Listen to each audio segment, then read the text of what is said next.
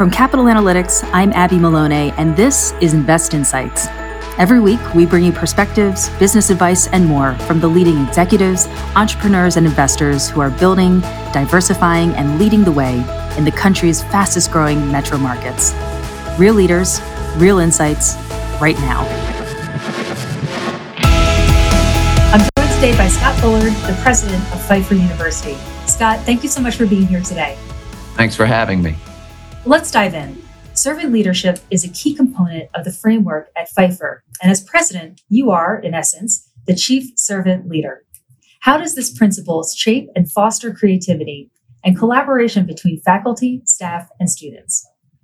We try to put before our students at student orientation when they're freshmen, even at new faculty orientation when new persons arrive in our employ, the story of our founder, Emily Pruden, who, even though she was deaf and really had her mobility compromised by a diagnosed form of arthritis, her mobility was very limited.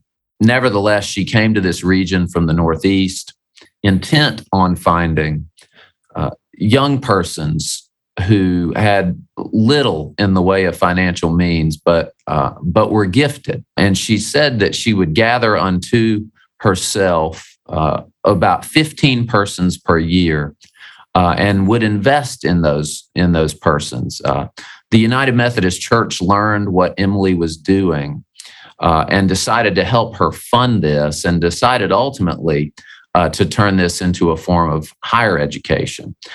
Repeating that story early and often, keeping a statue of Emily at the center of our campus so that our students walk by that statue daily, helps us remind the students that even though today we have majors that Emily could not possibly imagine, like physician assistant studies or a master's in business administration with a focus on financial fraud investigations, that at bottom, we are seeking to do more for them than provide them with a steady paycheck. We hope they will enter these professions with a reminder that they are here to serve other people.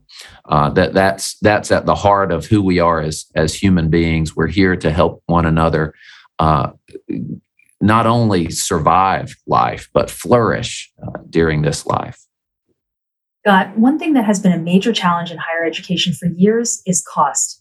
In regards to keeping education both cost-effective and equitable, what innovative strategies has Pfeiffer recently employed, and what do you believe needs to continue to change industry-wide for this to be the norm? I think it's important to say that even though we are a private institution, the debt that our average graduate has on graduation day is about the same as the average amount of debt of a graduate at the largest public institutions in our state. That said, we've made some major strides in the area of our discount rate. We, for example, have migrated to NCAA Division III athletics, which means we no longer offer athletic scholarships here at Pfeiffer. However, we took the scholarship money that became available as a result of that migration and transferred those endowments to focus on academic scholarships and on need-based scholarship. We also have begun a process of a tuition by program model. So this also lowers the price of certain programs, certain service-oriented programs, wherein students are scholarship more heavily. For example, if they want to be an education major or a minister in the church affiliated with our denomination. On the other hand, we have higher-priced programs. For example, our physician assistant studies master's program for students entering fields wherein they will be highly compensated. The pandemic accelerated an already fast evolving economy, morphing the needs of the market and opportunities available to talent. What are the most significant recent shifts you have witnessed in student career desires? And how has Pfeiffer adapted to become more creative in their offerings to meet these new demands? Pfeiffer has sensed a need in our region both on the employer side and the undergraduate student desire side, to improve healthcare in this region. So in recent days, we have launched a new nursing program, which has one of the highest passage rates in the state of North Carolina for graduates taking their national licensure exam. But we have also, in recent days, noted that many of our students in computer science are easily getting jobs in the field of cybersecurity. This is prior to the Russia-Ukraine conflict, so we expect an only increasing demand for such positions. So we have been engaged in a year-long study wherein the trustees, faculty, and staff had made determinations about academic programs, not only that they would like to invest less money in, where are we cutting expenditures, but what are those programs that we'd like to invest more in? So the trustees have noted the size of incoming freshman classes and have noted the majors that those students are declaring early. Exercise science, health and exercise science is one of those majors. We love health and exercise science, which has grown from 40 academic majors to over 80 academic majors in my 2 years here because of the flexibility of that major. So if you want to be a strength and conditioning coach at the collegiate or high school level, if you want to become a personal trainer, you can major in health and exercise science.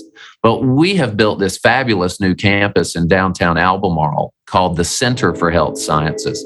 You can become a physician assistant through the offerings at that campus, or you can become an occupational therapist through the offerings of that campus. Those are master's degree programs, but 30% of the students on that campus majored in health and exercise science somewhere. So we've determined that we will invest more deeply, not only in the area of business and IT, but also in the health sciences fields. And Scott, as we round out our discussion today, how would you define creativity, and what does that look like for the university and higher education in general moving forward? Abby, I think all of us are seeking to find those places where our great giftedness or our students' great giftedness intersects with the world's great need. And so I think it's important for leaders to set aside time for the best thinkers on their staffs, on their faculties, to think intentionally. On campus, that looks like our summer cabinet retreat for strategic planning.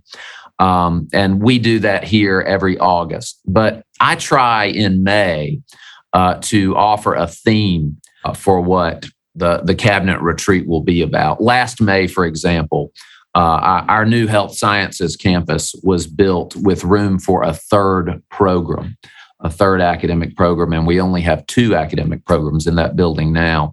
In May, I informed each cabinet member that they could pair off with a faculty member and that the best idea would win, but that they would engage in a competition of sorts to determine, to pitch what that third academic program in the building would be. As a result of that competition, several potential programs were eliminated from consideration and 2 remained. Also, as an unintended result of those conversations, we will be adding in the coming weeks a new vice president's position with new emphases for the university. And so we look forward to those announcements. I just think it's important that leaders have their clearest thinkers set aside time intentionally on campus and off campus. Off campus, last week, the president went with the chair of the religion department and the chair of the communications department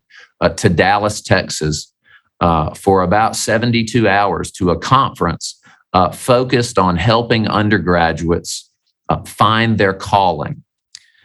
This was a wonderful time. We heard informal sessions from wonderful scholars from across the country who think well about vocation. who think well about regional and national needs.